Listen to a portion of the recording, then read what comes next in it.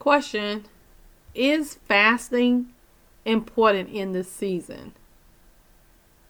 I would answer yes. Why?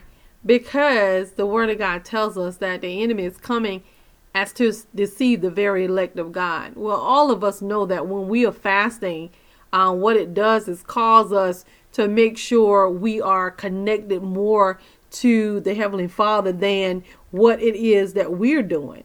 You have to make sure that your election and calling is sure. So many times the things that go on in life, because we are always around somebody for the most part of the day, and we're not around our family. So when we talk about fasting, it's abstain from all or some sort of food or drinks, especially as a religious observance.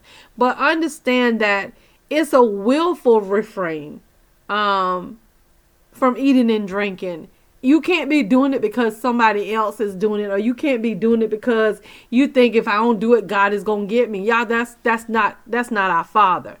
You do it because you want to hear what God is saying. You do it because you want to stay in the very presence of God, and not because, okay, my church is doing it. Yes, it's a corporate fast. It's called a corporate fast, and that's important.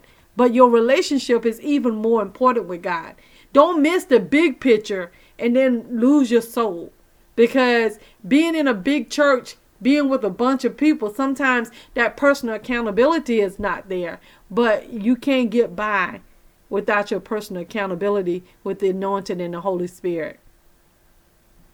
I know you remember once before I was talking about how my godfather did it was a Bible study, and he was talking about the Holy Ghost. He had a guy come representing the Holy Ghost, and then he had another guy, and that person went with him. So understand that in the end, when it's time for us to stand before the judgment seat, the Holy Spirit is going to be there to testify for us, or he's going to be there to testify against us. Which one will he do for you? And this is the confidence that we have in him, that when we ask anything according to his will, he hears us. And if we know that he hears us, we know that our petition is granted. Real Talk, Dr. Hancock. We need you to like, comment, subscribe, and share.